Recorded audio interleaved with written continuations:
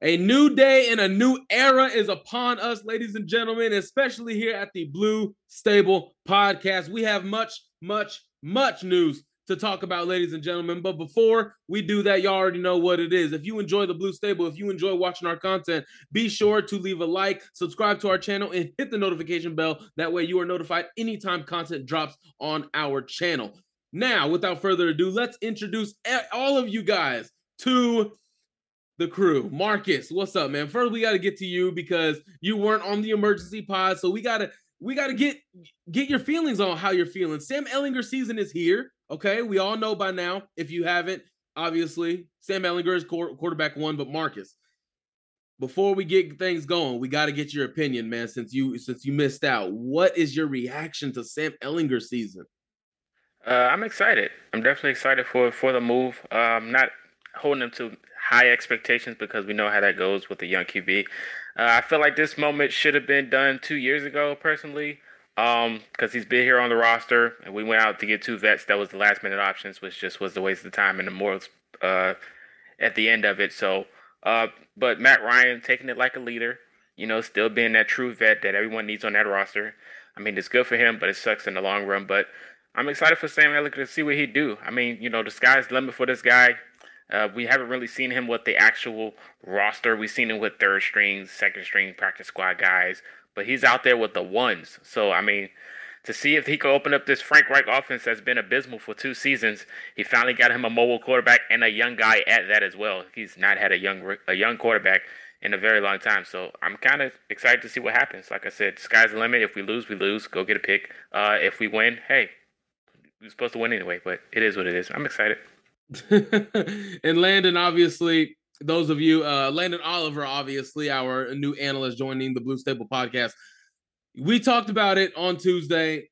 You're expecting some solid things from him. You believe in him. You're not saying he's going to come in and win 11 games or anything like that, but you see a light at the end of the tunnel for this guy. Yeah. He's, I went in on it a little bit on the last pod, but yeah, there's stuff to like. There's stuff he needs to work on, but it's not a bare cupboard. I don't think you're throwing him in there in a moment that's going to be too big for him. I do agree they're relying on him to basically save their jobs, and it's a lot on his plate. But like I said earlier, if there's anybody that's up to the challenge of overcoming obstacles, it's Sam Ellinger.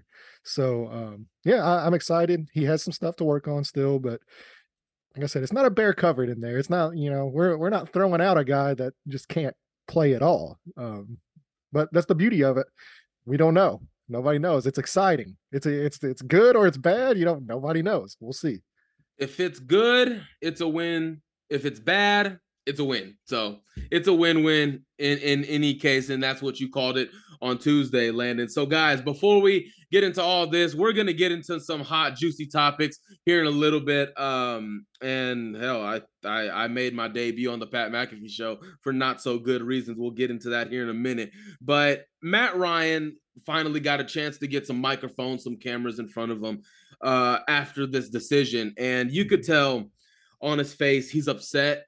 He's disappointed, and I mean, he even said it. He's disappointed.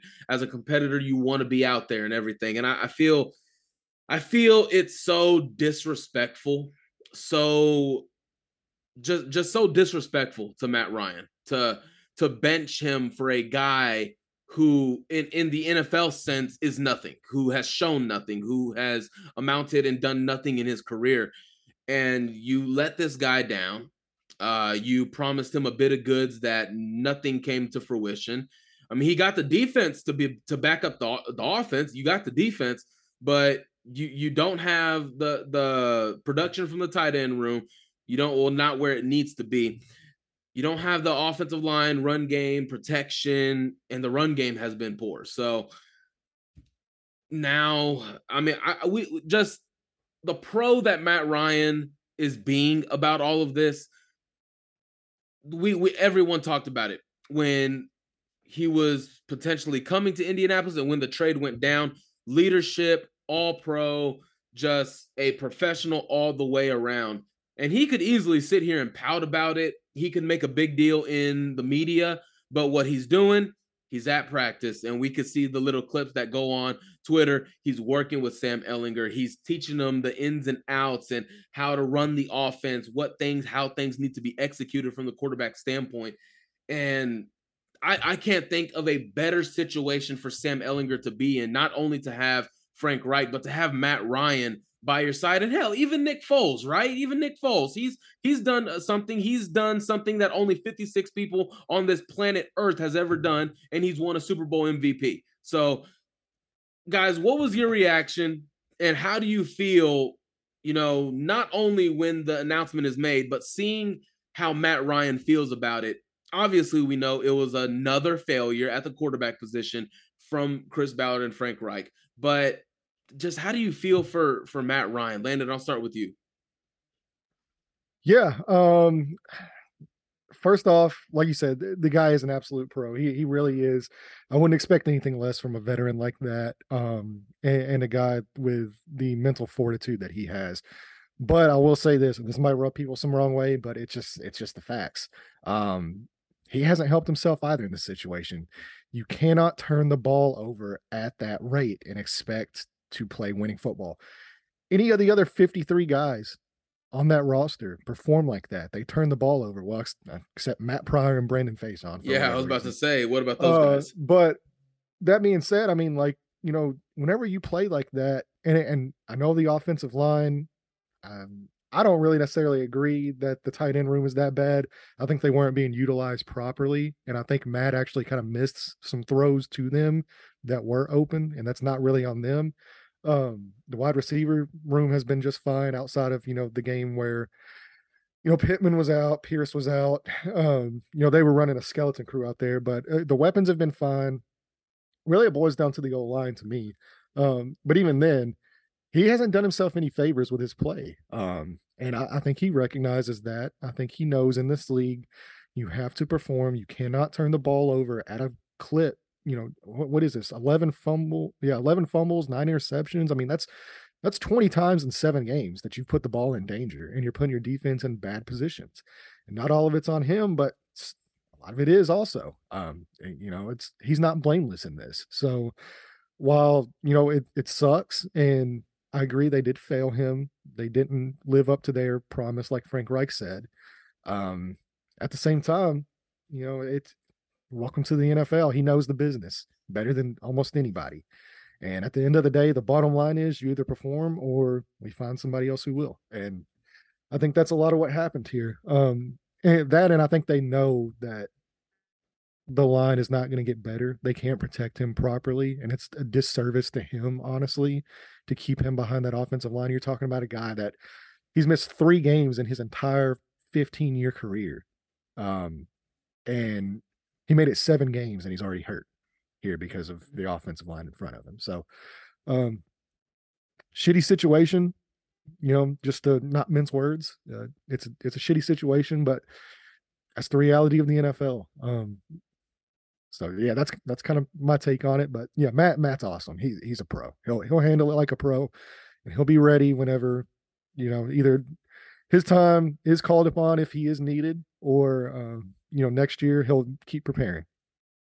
Yeah, if you would have told me before we got Matt Ryan that a veteran like him, a guy that made it to the Super Bowl, is going to go to the Colts and he's going to get benched, I would have called you crazy because nobody in their right mindset would have seen this happening. Of course, when we looked at it on paper in the offseason, bringing in Matt Ryan after our last quarterback carousel situation was like, okay, this dude is miles ahead of him. But I mean, it's the same unfortunate scenario. And now we got to start looking at the bigger picture besides just the quarterback play. It's like, okay, what is this team doing? What are the plays being called? Like, how are we going to be helping the next quarterback in line for what we got going on? And that's like a semi feeling that I have towards with Sam Ellinger. Even though he's young, he's mobile. Arm strength is kind of decent, but it's not all the way there. He still has to develop that. We've seen the progress, but I think he still has ways to go. But that's just the question that I ask myself every week from now on after this move that Matt Ryan was made. Of course, he was upset and everything, and I totally understand. But like I said, with the NFL and how it is now, the whole offense has changed. Like it's the whole different type of tempo for what Matt Ryan played 15 years ago in the NFL. So like it's more fast paced. You see more mobile quarterbacks, a lot of more play actions, and young guys out there. And with Sam Ellinger, they might feel like that's the missing piece for the Colts in the way that this offensive line is structured. So I can definitely see why they did this. And Matt Ryan being Matt Ryan, he's a great guy, great leader. That's another thing that the Colts is missing, in my opinion, personally, at the quarterback position. But him being that and deciding to take that role maybe might open up a door for him in the future, becoming like a quarterback coach or something even better than that. So I love the progress that he made with this announcement. Of course, he wants to be out there, but I think he understands it as well. Like I said, I love the guy Matt Ryan for him still being on the roster, and we'll see where the future takes him. But I mean, the sky's the limit for Sam Ellinger with him being behind him. Yeah, I feel. I mean, 2 years in a row, you're just wasting assets on guys that are not the answer. Third and first round pick on Carson Wentz. He's gone in 9 months, spent 9 months with the team. Spent a third round pick on Matt Ryan. He's benched in 6 months. Like, it's a failure. And for some reason, this move, I don't know why. I just keep reverting, and I mentioned it on Tuesday, Landon. I just keep going back to the fact that I feel like this move kind of foreshadows Chris and Frank keeping their job regardless of the outcome. This is a find out what we have in the young guy, and if he's not it, let's go get the quarterback to get this thing turned around. I just can't escape that feeling. Okay, it's not anything I'm getting from inside the building. It's not inside I'm getting from a source. It's just my feeling that this is something that keeps their job. This is, and we'll get to what these players in the locker room, and that's what my next point was going to be. How do the players in the locker room even feel about this? Obviously, if you've been listening to the sound bites and the inside locker room interviews and everything, the team was thrown off by this. They did not expect it. They were shocked, and they just didn't expect this. When do you ever see a pro like Matt Ryan get benched? And they're not going to admit it publicly, but some of them are showing frustration for the incompetence and inconsistency at this position. I mean, even Michael Pittman came out and had a quote, and I have it right here in front of me. The Colts have done a really good job at bringing really great guys in here. Phillip Rivers, Hall of Famer. Carson Wentz, Super Bowl champ. No, he didn't play in the Super Bowl, but Super Bowl champ nonetheless. Matt Ryan, Hall of Famer. I can't control that. I just go out and play. I mean, what is he supposed to do? I think this, we'll get into that, how it affects him in a little bit, but I don't know, like even another quote here from Nyheim Hines. Look, man, we can help him play really well regarding Sam Ellinger. Look, man, we can help him play really well. And if we help him play really well, that changes his life forever. We're not going to be the reason he fails. And for those that are confused, if he plays well, it could change his life forever. He could be the franchise quarterback. He can land a big contract, gain financial security for the rest of his life.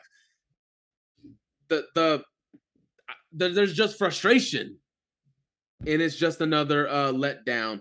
But those were our opening thoughts for all of this craziness going on. Now to move on to the next topic in this show. Should the Colts be, with the trade deadline coming up, should the Colts be buyers or sellers at the deadline? Now, I had a tweet that I put out. Everybody took it to heart, got way too emotional about it. I made my debut on the Pat McAfee show. Yeah, you got in trouble. I got in trouble. It wasn't for the reason that I thought I would make my debut on that show for, but this is something that I'm going to go back to it, and I have it pulled up right now. I made a tweet about, what was it? Can't remember if it was a day ago or 2 days ago, but I tweeted this. The NFL trade deadline is next Tuesday. I honestly think the Colts should seriously consider being a seller. Now, who would they trade? 5 guys come to mind, and the way I listed them, and I think what hurt me here was how I listed them. I wasn't ranking them. I was just listing them where I had them. Matt Ryan, Shaquille Leonard, Stephon Gilmore, Yannick Ngakoue, Ryan Kelly. Shaquille Leonard liked this tweet. I made that he finds motivation in anything. It doesn't bother me. There's no hard feelings on my part to him or anything. But hey, if he comes back and balls out this week, can you take credit for that? I sure definitely am. I know you will. And I need 1.5% of that contract. That's what I need. I need compensation. Okay. But anyways, I want to talk about this, talking about being buyer or seller. And here's my case for a seller. Okay. Now, I get everybody in the comments. I mean, and thank you to everybody who engaged with this tweet, by the way, whether if it was positive or negative, whatever the case may be. We're all here to give an opinion. We're all here to share our thoughts. My job is to share my thoughts objectively. And I get where people come from not wanting to trade Shaquille. He's the heart and soul, and he's a culture guy. But here's my thing. I don't give a shit about culture. I really don't, especially when you've been sub 500. Where does that culture get you? Has it gotten you to a Super Bowl? Has it gotten you to an AFC championship game? Has it even gotten you a wild card win? No. So why are we just going to sit around and, fans these days want to focus on the kumbaya of everything. And some people, obviously, I saw some tweets out there that I want to address. Nothing specific, but the general point. Oh my gosh. I hate to have Colts fans like this in the fan base. They love to turn their back on players. Let me correct something here real quick. Shaquille Leonard is my second favorite player on this roster. He was number one before Michael Pittman showed up. He is my second favorite player. I haven't turned on Shaquille Leonard. I never even said he was a bad player. I never said he sucked. I never said he was incapable of playing. I never said that. For the past, even from the offseason, it's been one thing and one thing only about him. His injury concerns. They are piling up, and he plays a position where the injuries have shown and proven that they are not going to slow down. So I'm sorry if you think that I'm a dick for trying to push him out because he's injured. I'm sorry, baby, but you should really pull back the curtain of the NFL scene and see what messed up conversations really happen inside all 32 buildings, because it is ugly.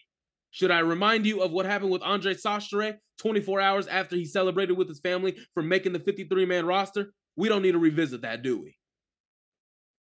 Why are we going to resell the guys? Because why wouldn't you? Landon Marcus, you're telling me if someone called you about Shaquille Leonard, you're not listening? You're not even considering. If somebody came to you and said 3 first-round picks right now, Shaquille Leonard, you're telling me no because, he just fits the locker room? Landon, what's your answer to that? If you were offered 2 or 3 first-round picks, 2 or 3, because Jamal Adams, a safety, got 3 first-round picks. Shaquille Leonard, the best linebacker in football, in my opinion, if you got 2, 3 first-round picks, you're telling me he's untouchable? With all the evidence that we have, he's injured and the defense is playing well without him. Outside of probably I don't know, 4 players in football, I'm talking about in all of football, there's no such thing as untouchable. But to me, no, I'm not trading Shaq. I don't even think they should be buyers or sellers. I think they should stand pat. I think they should see what they have. You got to understand too. And I think this is the big disconnect is what's happening here is these guys are coaching for what many consider to be their jobs. They're trying to win games. I know the Sam thing, the optics of it looks like they're trying to tank. I promise you they're not trying to tank. This is just them looking for different avenues in a way to spark the offense. And they want to see what they have. This is coming from the top. This is from Irsay. But Frank's coaching for his job. Chris is probably depending on what happens, he might be watching Frank coach for his job. In what world are they doing that and then selling all of their good players also? And then on top of that, you have to look at, even if you don't get fired, you're likely wanting to, if things don't work out, build around a quarterback. So then why are you giving away assets that you're going to need, especially now with Carson Wentz? We don't know. That's very high likelihood that's a 3rd rounder now. That 2nd rounder's gone. We already don't have a 3rd rounder thanks to the Nick Cross trade. So now you're back to just first, second, and third rounder. You're going to need those assets to go get a quarterback if you do need one. So you're not buying anybody, but you're also not selling anybody, especially guys to me as crucial as Shaq Leonard. Like, I know the contract for off-ball linebackers, we can get into the analytics and discuss all that. That is what it is. Well, I don't That want guy, that to like, be disputed. He is worth that contract. I'm yeah, not. I think he's worth every penny. And it. I'll say this too, as far as the injury thing goes. To me, like, I don't think it's necessarily concern about like injuries piling up, because he's played hurt for the last 4 years and they finally figured out what caused that injury. And this is him recovering from the cause of those injuries. This is the big major one. And people, like, I don't think people realize how big of, like, whenever they talk about Quentin Nelson or now Darius Leonard, people don't talk about how big of surgery back surgeries are. Like, that is huge. Nasty. It takes just look at Tyron Smith in Dallas. Yeah, like, it takes a long time. I'm talking about like 2 years to get fully back to where you are. And he's working his way back very admirable. Like, that guy, there's some things that can't be measured. I mean, yeah, you can pull up the stats, you can pull up the money, you can pull up everything about him, the injuries, the missed games this year and all that. But there's something that guy has in him that rallies people to him and rallies the defense. And it, like, you can't teach just constantly being around the ball. Like, you either have that or you don't. And he has it. So yeah, I'm not selling Shaq Leonard. I'm not buying any players. I'm standing pat. I'm seeing what we have in that locker room. And then not only this, too, this is my last point, and I'll let Marcus go. You also have to factor in that making moves in season, if you are going to be sellers in season, you also tank the value of some guys. We just saw a guy from Chicago get traded for a 4th-round pick. That's likely, you're not getting firsts for Shaq Leonard right now. You're probably looking at seconds and possibly, 4ths or 5ths as a combo. So if you wait until the off season to deal some of these guys, when guys retire, guys get cut, teams are a little more desperate, they're looking for answers at situations, that value goes up. That's why you see trade value in the off season spike, as opposed to 4th rounders getting dealt, 5th rounders getting dealt, Christian McCaffrey going for 2nd rounders. Like you're almost handicapping yourself from what you could get in return for some of these guys if you sell in season. So I'd say you stand pat, see what you have in Sam, see what you have in your coaching staff and your front office.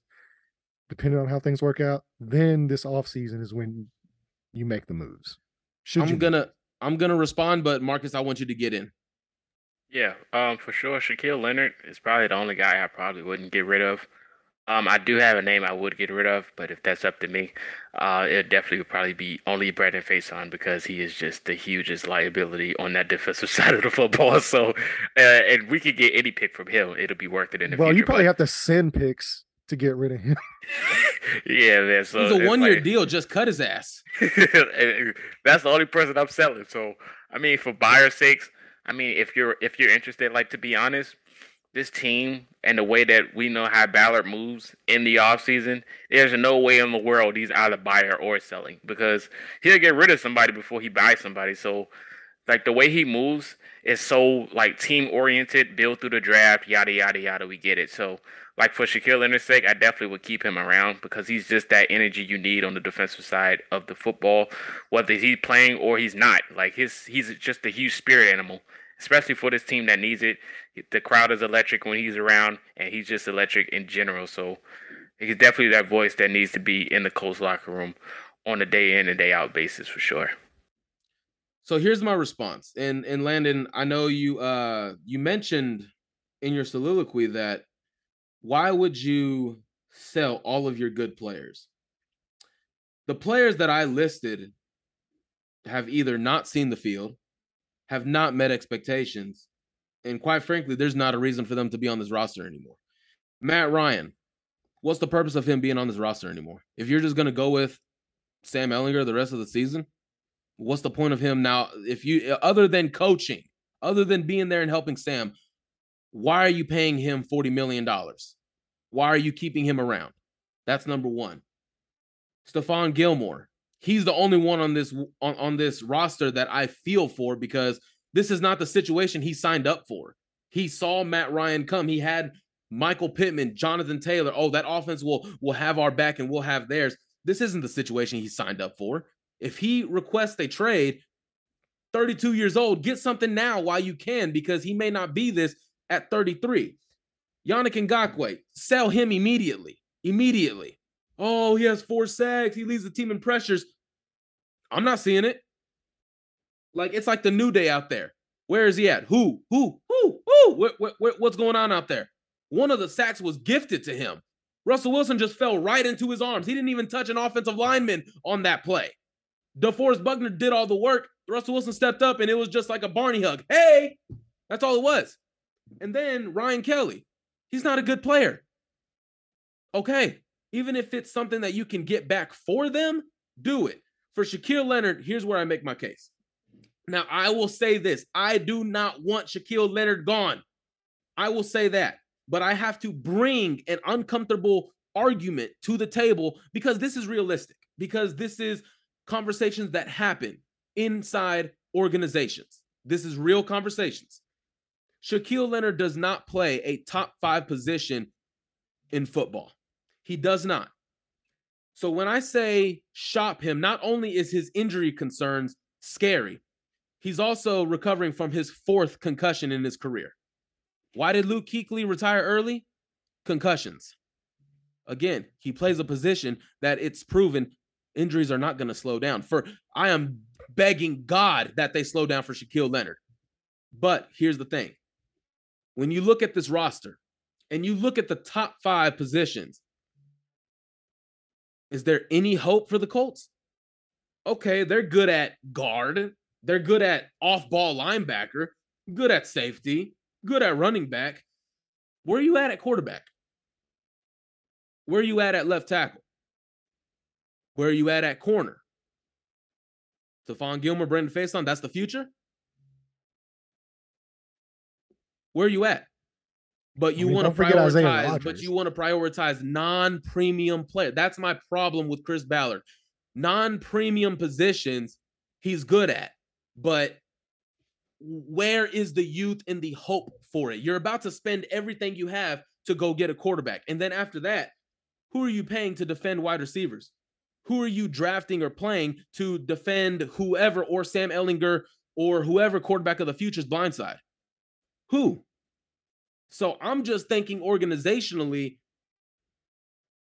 it might be a good thing if it's not at the deadline in the offseason, because there's also proof that you can survive without Shaquille Leonard. It is, as much as people hate me saying this, this is a proven fact. And if you want to claim that it's not a fact, I got 7 games to show proof for you. You can survive without Shaquille Leonard. Just like you can survive without Quentin Nelson. Just like you can survive without Yannick Ngakoue. No one is beyond, oh, we can't be without this player. If you're not playing quarterback or pass rusher or left tackle, you are deemed able to replace, in my book. And he doesn't play pass rusher, doesn't play left tackle, doesn't play quarterback. And when I look at the future of those positions, wide receiver, you're good. Michael Pittman, Alec Pierce, you're good. Corner, where are you at? What hope is there beyond this season? Left tackle, you're not going to draft one because you're going to go get a quarterback. Pass rusher, Kwity Paye, jury's still out on him, but he's shown good stuff and he's shown that he can be that. So the jury's still out on him. Quarterback, that's just my thinking. That's my thinking. I wanted to make that point because I wanted to make sure people knew where I was coming from. And if you really didn't understand that soliloquy, for people who are in my DMs, you don't really know football. If you didn't understand what I'm coming from, you truly don't know football. You really don't. And you don't need to be anywhere near building a team outside of Madden, okay? So that's just my thing that I wanted to get across. That's it. In terms of buyer, Landon, do you think, you just said they should just stand pat. in my opinion, going back to my last point, the only thing you really should be buying for is maybe pass rusher, left tackle, or quarterback. Other than that, who's giving up quarterback midseason? Who's giving up left tackle midseason? Who's giving up premier pass rushers midseason? I just don't see it, honestly. Yeah. I Well, I really mean, don't. you might have guys available, like Andre Dillard was available, Robert Quinn is available, but the price you're gonna have to pay for those guys, it can take you out of being able to trade up and get that quarterback in the draft. And you don't want to handicap yourself whenever, it's not needed. And then I'll say this about Shaq Leonard, and this will kind of be like my last point on it, just to counter the off-ball linebacker stuff. Like I get the position, like it is what it is, but there are some players that play above their position. There's some players that impact the game on a higher level than what their position name is. That guy is one of them. Like, and it's not like a sample size of like, oh well, last year he had this many turnovers. It's been from the moment he stepped on the field. From He the does moment, I things think he that had other 19 yeah. tackles in his second game. Yeah, I mean, like you're not looking at just a off-ball linebacker. So like just to put his position out there and say like you're paying an off-ball linebacker this much money. He's not just an off-ball linebacker. Like that he should just be referred to as a playmaker and just leave it at that, because that's all he does. Like it's not a position thing. And if you want to make it a position thing, like does the guy play above that position? And the answer is clearly yes. So that's just like my thinking on it. And then not only that, but like what he means to the locker room, what he means to the city, like what he means to the team. Like it's I just don't move it. And I don't know, it's like semantics. Like it Yeah, is what it yeah, is. But I get it, but I mean, and yeah, like I agree. I agree. If somebody calls you up and says we'll give you 3 first-round picks for Shaquille Leonard, yeah, like you're probably taking that deal, because I just want to make nobody's it going to do known. that though. Like what they're going to do is mid-season, they're going to call you up Yeah, and say like, hey, we notice you're in a little bit of a bind. Would you be interested in taking him? We have a second-round pick and a couple fourths to offer. And at that point, you're laughing and you're hanging up the phone. yeah. My whole point was I just wanted to present the argument for why it could happen. That's really it. Deep down, I think he will retire a Colt. I think he will be a Colt for the rest of his career. And I pray and hope to God that the injuries are behind him. That's it. And you are absolutely right, by the way. You're absolutely right. And I mean, technically, wouldn't he be a Mike linebacker in this system?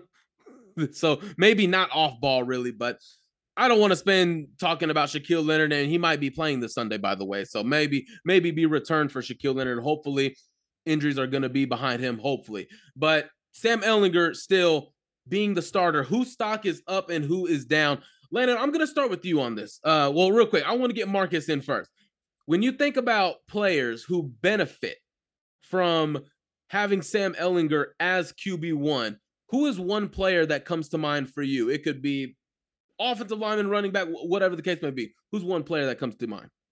Alan Granson, man, this dude's stock got to go crazy because I mean we had high hopes on him since we drafted him. You know, being that one guy, especially when Matt Ryan came in, it's like, oh, he loves the tight ends, he target him, yada yada yada. We get it, but for a mobile quarterback like Sam Ehlinger and him being so short in that pocket, I feel like the tight ends could be a big use for him on those short passes, or maybe even across the middle of the field. Like, and Kyler Granson, you know, his progress has been steady increasing over the last few weeks with Matt Ryan, and with Matt Ryan teaching Sam Ehlinger now, and with his play in the future, I definitely feel like the tight end group, especially Kyler Granson, could take a huge leap moving forward with this offense that Frank Wright may draw up for this young guy.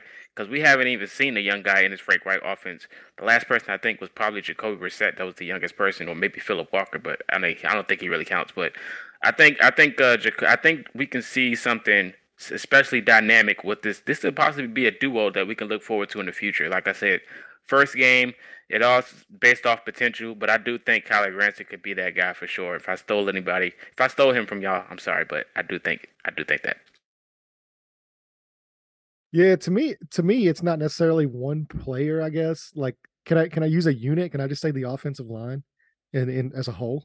And yeah, like I think They like it's definitely all need of them. some positivity, huh? Yeah, and so and so I'll give you my reasoning behind this too. So I know you might laugh and say like, oh well, like they're still going to run the same guys out there. They're not going to just magically get better, and that's true. I agree. They're probably not just going to magically get better, but it's a lot more to me about what Frank Reich now can run with Sam Ehlinger as a quarterback, as opposed to just Sam Ehlinger as a player. Um, a lot of these RPOs, a lot of the quarterback reads, possibly even some quarterback runs, read options. All these things do, and you kind of heard it in the Jacksonville game with Trevon Walker when he called Matt Ryan a setting duck. We can just go after him. He's a setting duck. That was uttered. That is no longer the case now. And hopefully Frank Reich does this. I think he will personally, because this is the type of offense he wants to run. This is the quarterback that is made for some of the stuff he really likes to do in his offenses. So all this does is it stops these guys from crashing so hard in this pocket. Now, the internal pressure, that still worries me, of course, with Matt Pryor and Ryan Kelly, like consistently forgetting how to pick up stunts like every game. But you do have the element of his legs will provide adequate, ability. Like there were plenty of plays even this last week where if Matt Ryan is able to step up and move, and take the lane that was provided, he picks up positive yardage. And not only that, but you're also canceling out negative yardage of a sack. So it's kind of like a win-win. So that's just kind of like where I go with it. Is I think now the type of offense they run is more conducive to helping out the offensive line, along with the ability of Sam Ehlinger to have. I think he has fantastic pocket presence, and on top of that, his mobility. I think the offensive line as a whole benefits from this. Yeah. And I actually love the fact that we're all going in different areas with this. I think all of us, we're thinking Kylan Granson. Shout out to Marcus for that. And then Landon, that was good insight. My stock up is Frank Reich's playbook. That's my stock up because I believe there is more than maybe, I believe there's 1/4 of his playbook that could not, or maybe even half of his playbook that could not get used with Matt Ryan at quarterback, because some of his designs, and remember that he ran some of this with Andrew Luck, whether if it was bootleg, play action, or even some, um, designed runs for the quarterback, and he ran some with Carson Wentz. There wasn't so much run with Andrew Luck, obviously, because of you wanted to prevent him from getting hit. So I'm actually excited to see what he's got cooked up for Sam Ehlinger going forward, because I want to see a little bit more bootleg, get some of them legs running, get him outside of the pocket. Maybe can he make some throws off script? Can he make some design throws on the run? Whatever the case may be, I am glad that Frank Reich is going to be able to use his playbook and open it up so much more than he would have been able to with Matt Ryan, because there are just some things that Matt Ryan couldn't do that Sam Ehlinger physically can. And we all know what we're talking about, the mobility, being able to step up in the pocket. I just love it. I love that aspect. And I really hope that this is truly a stock up inside the organization for him, because if Jim Irsay can see, if you truly have a young quarterback like we should have gotten after Andrew Luck retired, if you get a young quarterback who is mobile and he opens up the playbook, you see, wow, he really is that guy. He really is a good coach.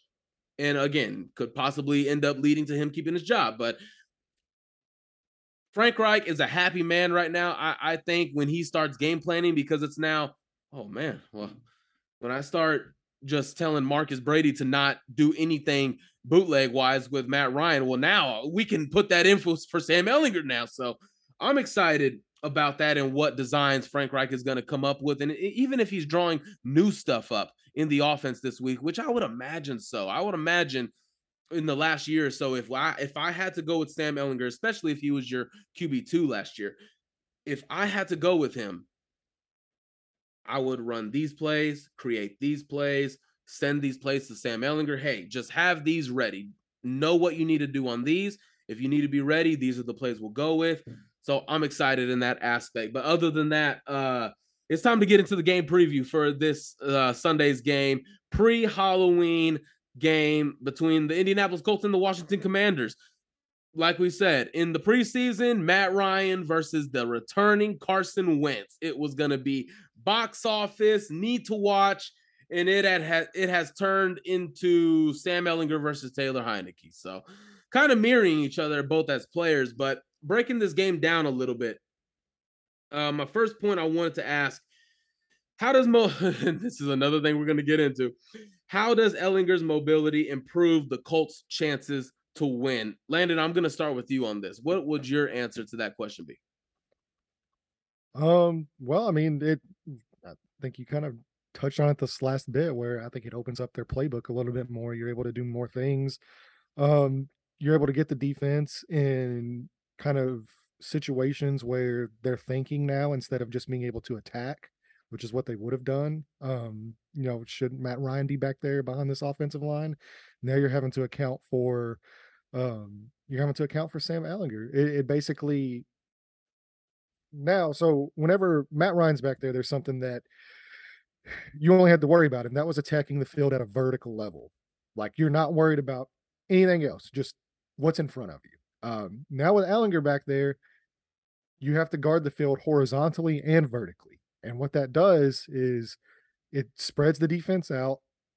They have to be a little bit less aggressive because you can't crash the pocket, or I mean you could try, and it's always, I mean, this offensive line will let them do that whether they want to or not.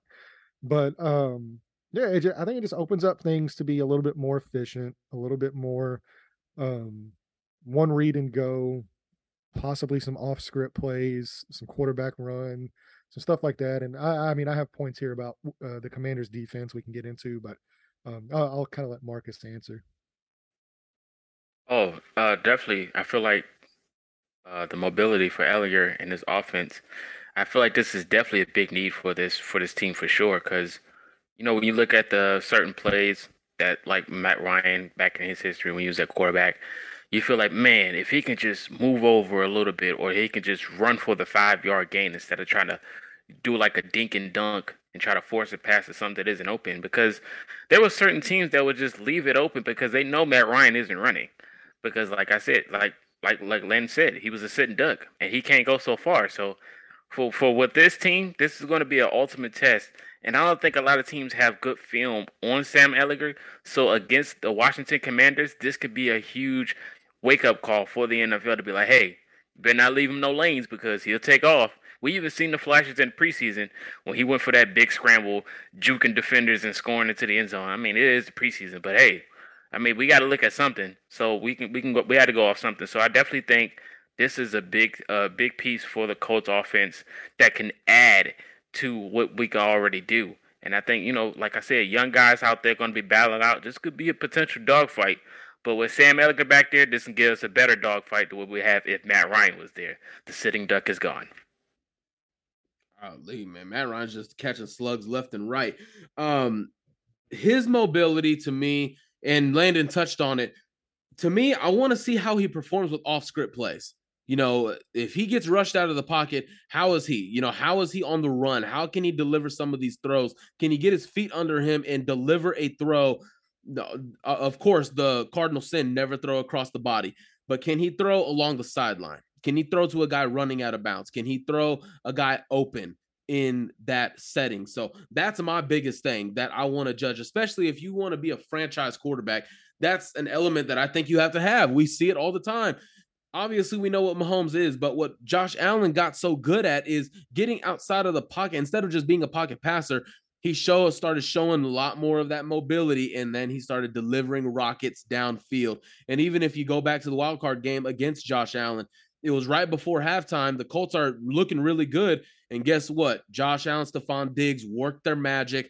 2 catches along the sideline, incredible throws, incredible catches as well. Josh Allen getting outside of the pocket, and they go down and get a touchdown. So it is important to note that he's not Josh Allen. He's not Josh Allen. It's important to note that first. That's what I was going to say. It's important to note he's not Josh Allen, but at the same time, that mobility just adds a different threat the defense has to account for in the quarterback position. And I think we're going to see a completely different offense on Sunday. Either if it's not Sunday, I think we'll see it eventually, hopefully this season, because it's his first game. I'm not trying to raise this level of expectations on him so early. So that's what I wanted to touch on there. So, and another aspect, and Landon, I'm gonna get you started on this one.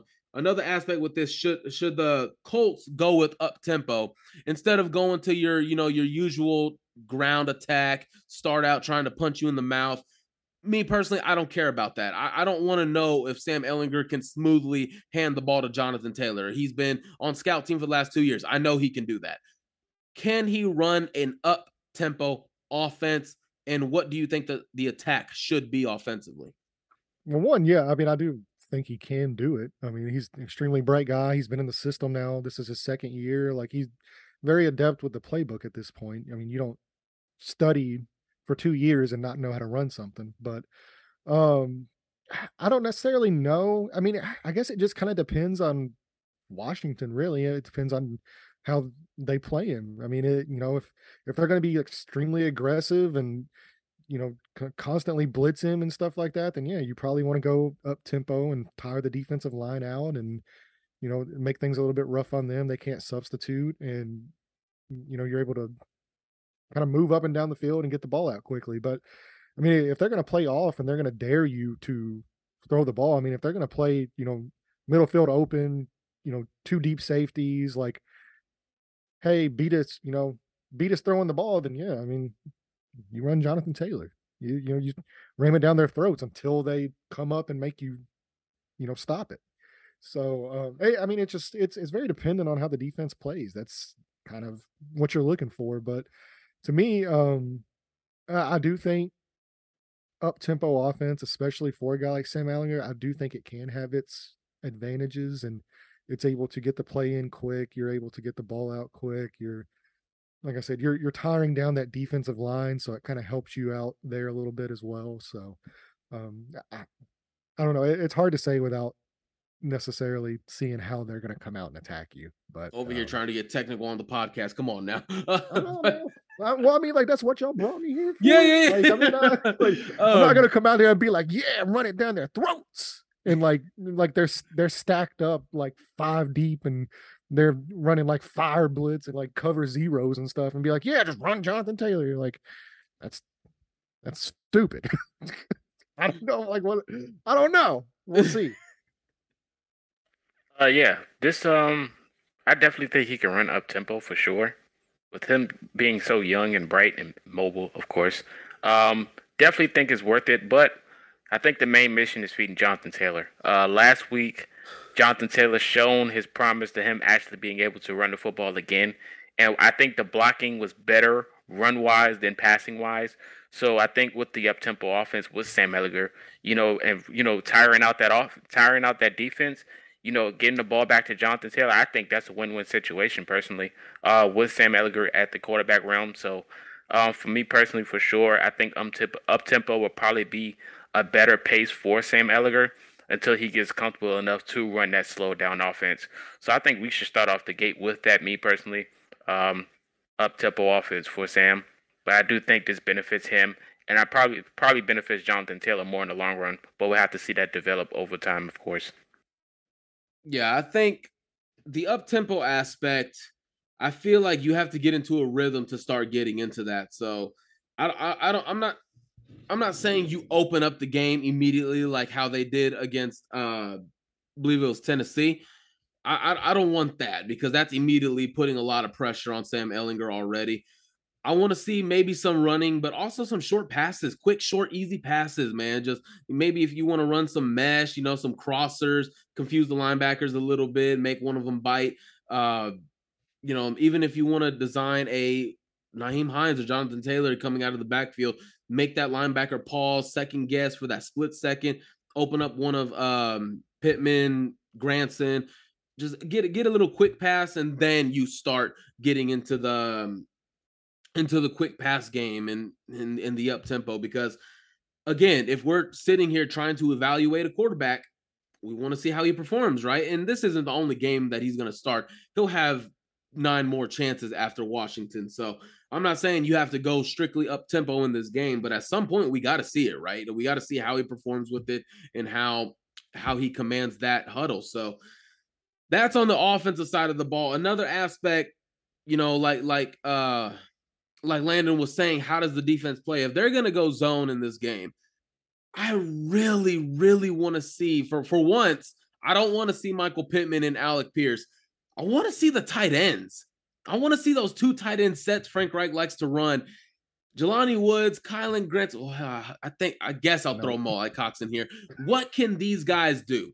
What can they do as a unit? Because now, if you got that mobility, instead of just finding you're going to find your wide receivers, but these tight ends, man, I want to see some more production from this in between the 20s instead of in the red zone. I want to see a little bit more possessions for them, a little bit more targets, a little bit more designs and everything. I'm just big on tight end. I don't think I'll ever leave it alone until Frank Reich is no longer here. Switching to the defense, the Colts secondary versus the Commandos. Y'all ever seen that movie? Toy Soldiers? Yeah. Y'all ever seen that? Yeah, was that the yeah. We are the Gorgonites. Yeah, I don't know. But you said Gorgonite? Was it the Gorgonites? Yeah, we are the Gorgonites. Yeah. That movie's fire. Man, dude, that's back in the day. I think I watched that when I was like 4 or 5 years old, anyways. But yeah, it was back long time ago. But getting back into the game here while we're over here sitting trying to do cinema reviews. I think this is what's intriguing to me. So Terry McLaurin coming back home to Indianapolis. We already know what that is, right? He's going to line up inside, outside. They're going to throw him all over the field, maybe try to get him away from Stephon Gilmore. This is a game where you're looking at Kenny Moore. If you want to go outside, you'll face Stephon Gilmore. If you want to go inside, we'll match you up with Kenny Moore. Kenny Moore, kind of the consistency is like this. Before it was just going straight down, diving into a lake. But now it's kind of going up, kind of going down, differentiates every Sunday. But how, Landon, you're a defensive coordinator, if you're Gus Bradley, and you see this offense, okay, Carson Wentz isn't going to be there, but you have tons of tape on Taylor Heinicke. He can go off script. He can use his legs, but you also know what his tendencies are. He can't make too many throws outside the numbers. He will try to take that deep shot. He will try to work the middle of the field. If you're a defensive coordinator, how are you approaching this game plan against a Taylor Heinicke? All right. Well, so I did watch the last game, of course, with him playing in Green Bay. And they did win that game, but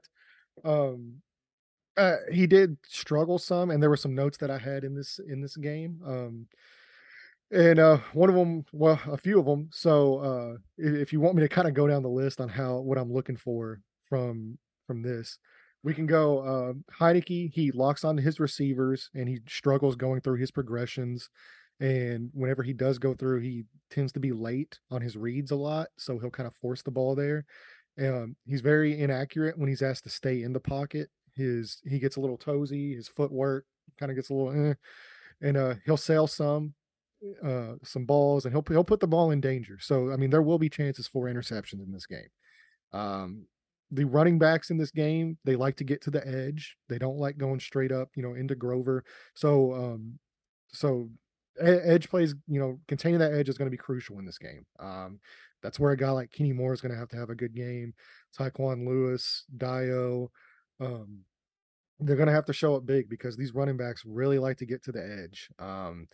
They run a lot of 11 and 21 personnel, so it's almost strictly what they run with Taylor Heinicke.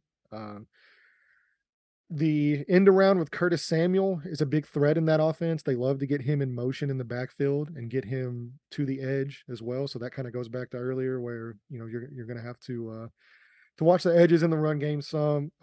Taylor Heinicke is careless with the ball.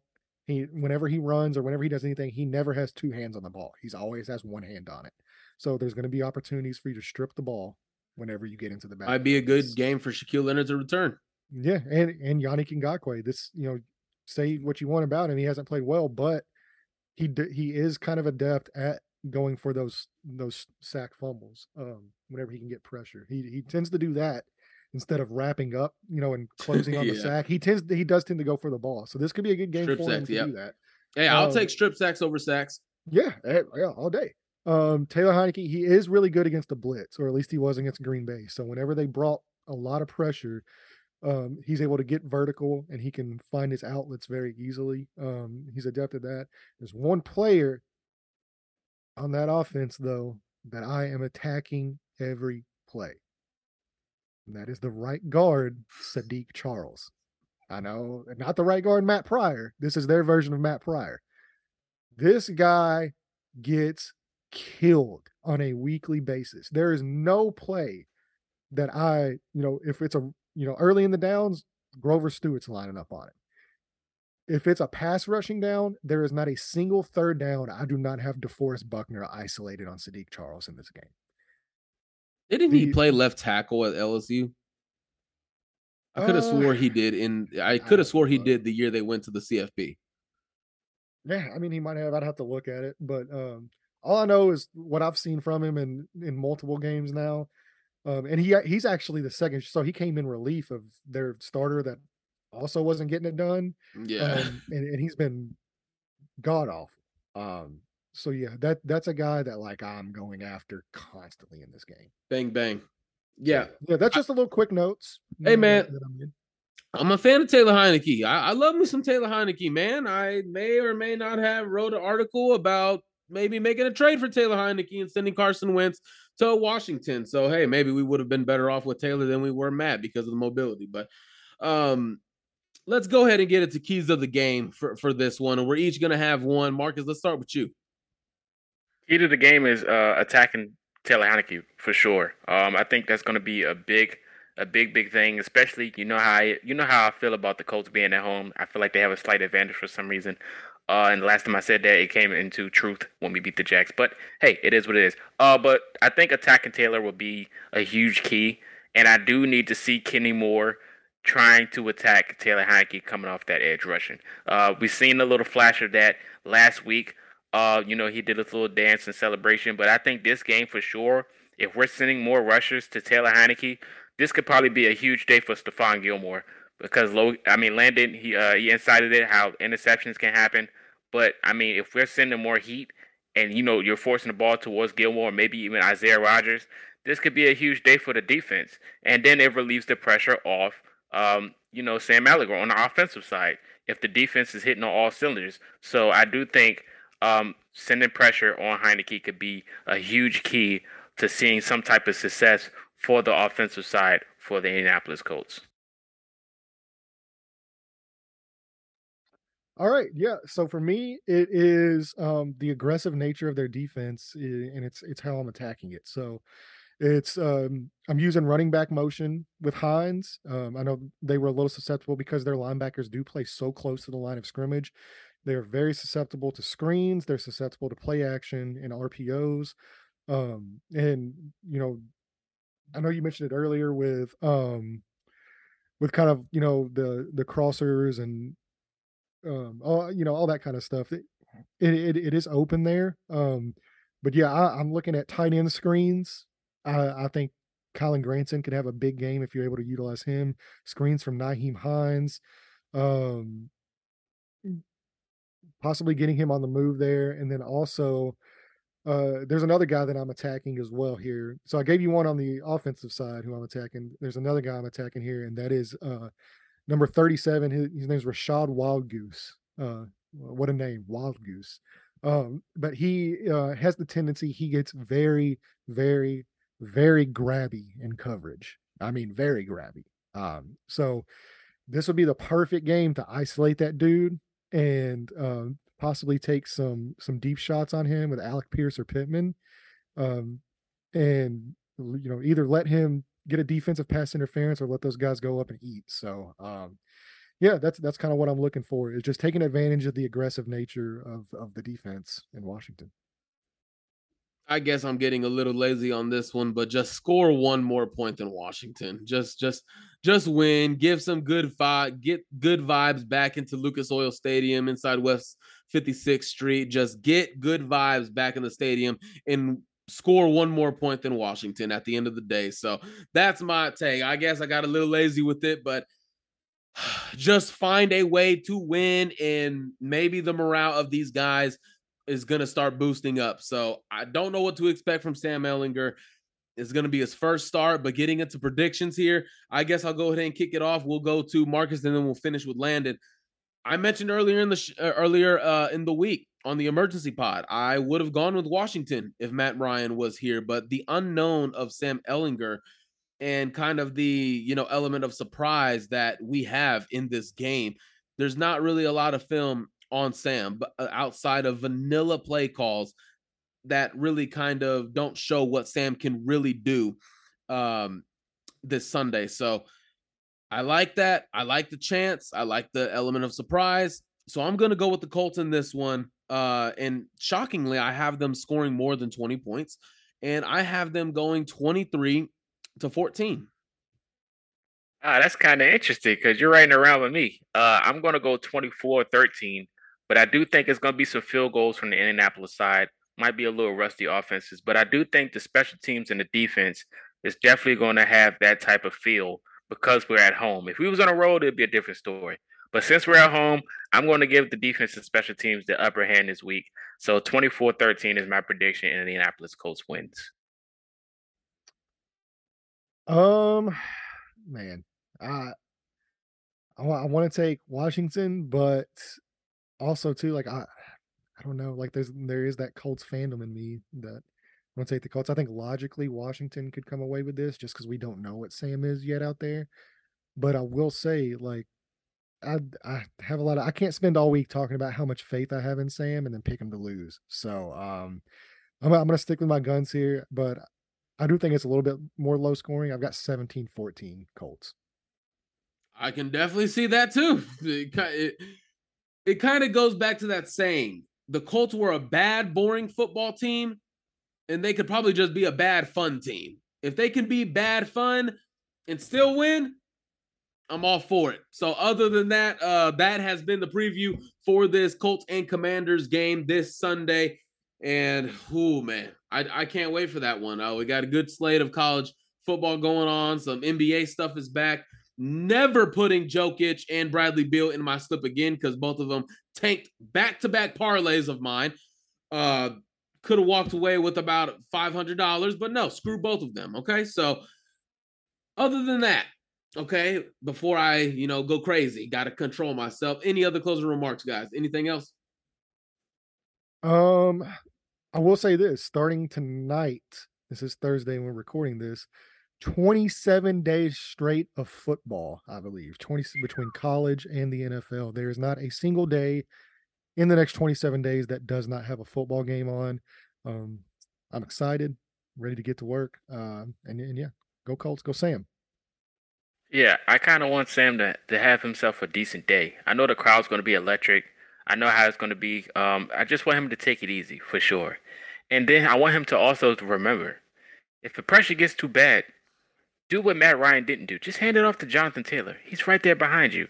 And he can definitely take away all the pain because he's shown up last week, but we just forgot about him. So I hope Sam doesn't forget about him. And I hope Frank didn't either. And I feel like this team, well, we'll talk about it later if they do win. I'll talk about it later.